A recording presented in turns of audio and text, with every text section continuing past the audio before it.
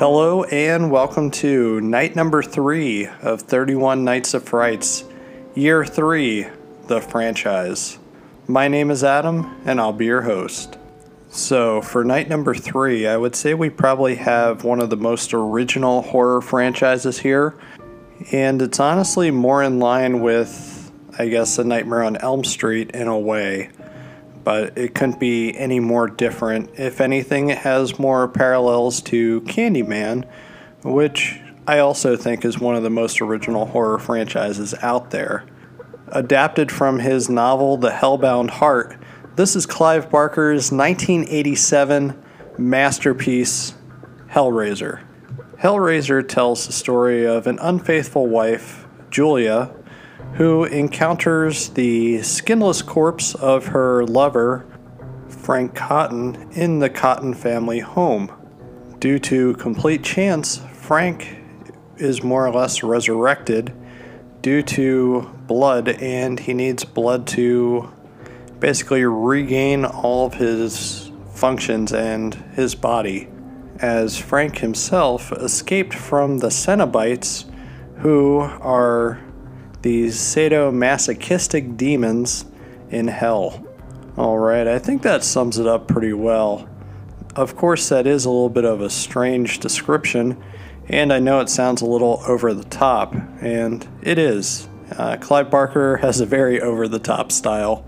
He is very well known for his great grand finishes in his novels as well as his movies.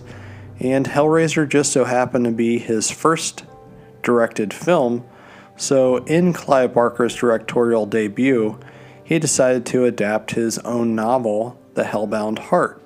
Along the way, we are introduced to Kirsty Cotton, played by Ashley Lawrence, and she's more or less the hero of our story here, and makes different appearances throughout the Hellraiser series. One of the most fascinating things about Hellraiser is how it came to be.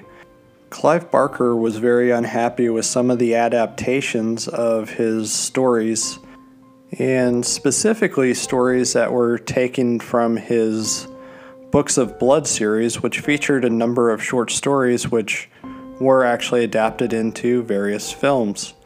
One of those was Rawhead Rex and Transmutations.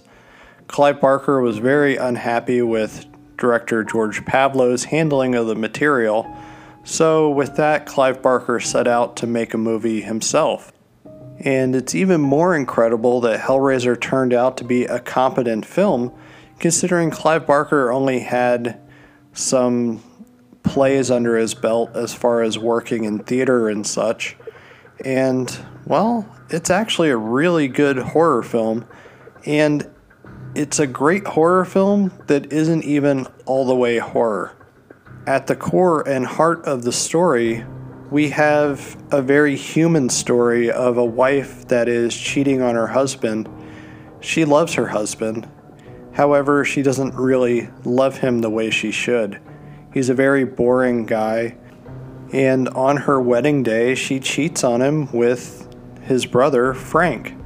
And so you have a very human story about adultery, and basically those people that are the sinners, they ultimately pay for their sins and also pay for their crimes against what is right and wrong morally.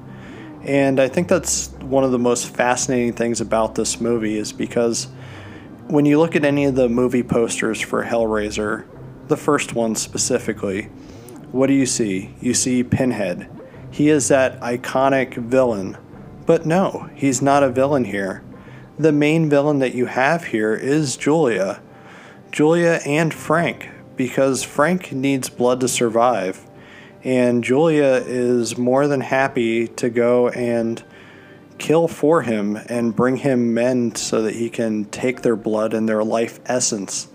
Almost very vampiric. And I think it's kind of an interesting way of carrying out a vampire-esque story. And it winds up getting reworked into something altogether different. And that's one of the things that really makes the movie great, is because you do have those expectations that Pinhead is going to be in this movie a lot.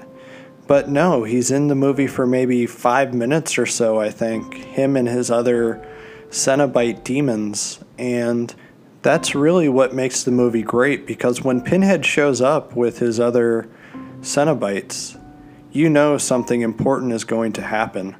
Pinhead is used as a catalyst for things that happen in the movie.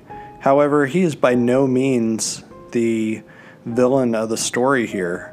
Instead, you do have that cheating wife and her lover that she's so obsessed with that she's willing to commit murder and help him commit murder to do it. And I would say that it's completely different, just specifically because those expectations that you have of the movie are shattered. To some, it may be that it's a letdown that Pinhead isn't in more scenes, but he is such a great character because when he speaks, it's very poetic, and I really like the fact, too, that Pinhead and the Cenobites themselves are almost like judge, jury, and executioner. They completely judge somebody for what they did as far as their sins, and it's really what makes this movie different, and it's what makes it a masterpiece, because we do have that very human story about morals and adultery and going for that forbidden fruit, so to speak.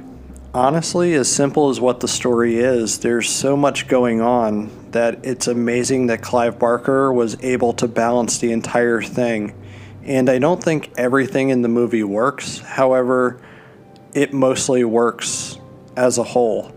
And for him being a first-time director here and a first-time screenwriter, it's all the more impressive. The fact that this movie was made for roughly about $1 million and that they were able to actually secure financing to make a movie like this is impressive on its own, specifically because it didn't have that big studio backing to it. I know New Line Cinema was a small releasing company when they released A Nightmare on Elm Street. However, they were much bigger than, I would say, New World Pictures, which are the ones that financed this one, as well as financed the sequel, Hellbound Hellraiser 2. On a miniature $1 million budget, which give or take, I guess, probably $100,000, you have a movie that looks fantastic with its special effects.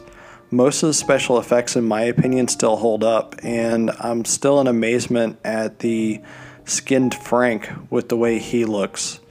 The fact that they were able to do a multi-layer application of the prosthetics and everything to the actor that played Frank is absolutely incredible, because it looks great. It looks realistic. Everything is suitably goopy and disgusting looking, and it completely works for the movie. We also have a very cool demon at the very end.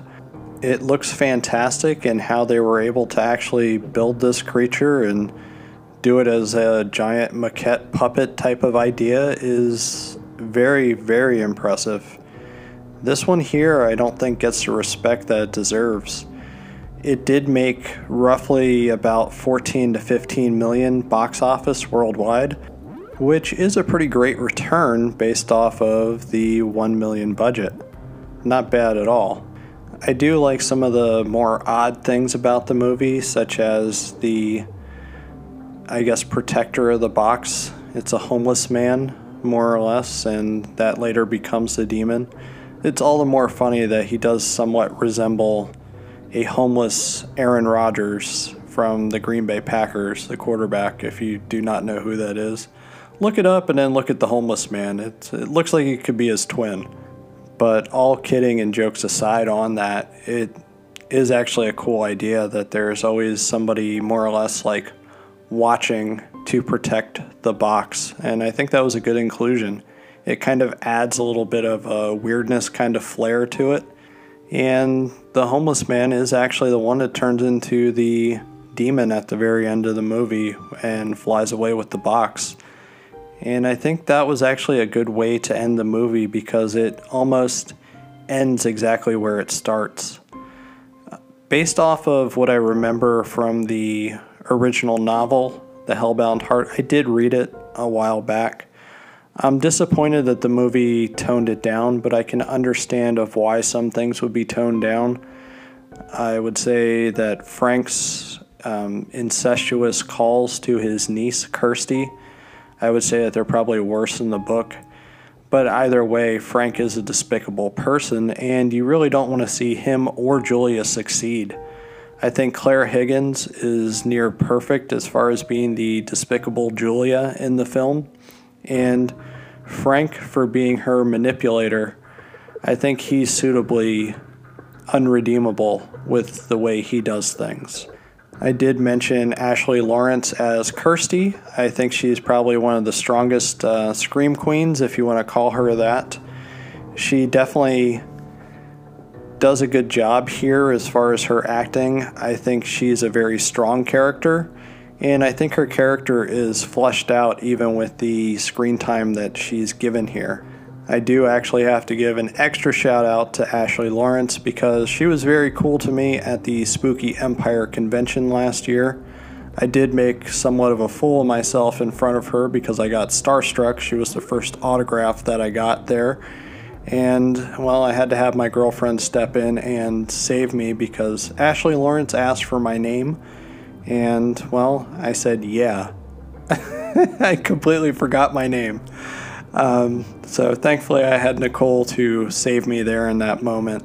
And thank you to her, Ashley Lawrence, for actually going and putting up with my awkwardness when I had a slight conversation with her about Hellraiser and such. It goes without saying here that Hellraiser is probably one of my favorite horror franchises, if not my favorite, specifically because I do like a lot of Clive Barker's works. I think Clive Barker is a true talent, and again, at Spooky Empire, I had the pleasure of meeting Clive Barker, and he really is a fascinating guy, and I like the fact that he seems to actually take an interest in you when you talk to him and ask him questions. And, well, I think Hellraiser is almost a perfect horror film because it is that multi-layered film, and it carried across some of the things that are in Clive Barker's works, such as them being multi-layered as far as making you think a little bit, as far as the poetic dialogue. We get all of that here, and this was the start of a great franchise, in my opinion. I do know that Clive Barker has some thoughts about the Hellraiser series and is currently trying to get back the rights to Hellraiser. I personally hope they keep making Hellraiser films, but if they don't, I think we have a solid series of films that I will be getting into later. But there is some bad ones, I will admit. But with any horror franchise that has gone on for 10 movies, that's almost bound to happen. And with that, I think I'm going to close out night number 3. As a reminder, you can find me on Twitter and Instagram at Adam_analyzes. Also, if you don't do the social media thing, drop me an email at adamanalyzespodcast@gmail.com. If you do have a free moment, please feel free to leave a 5-star rating on the podcast listening platform of your choice.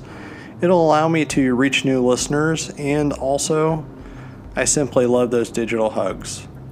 But with that being said, be kind and good night.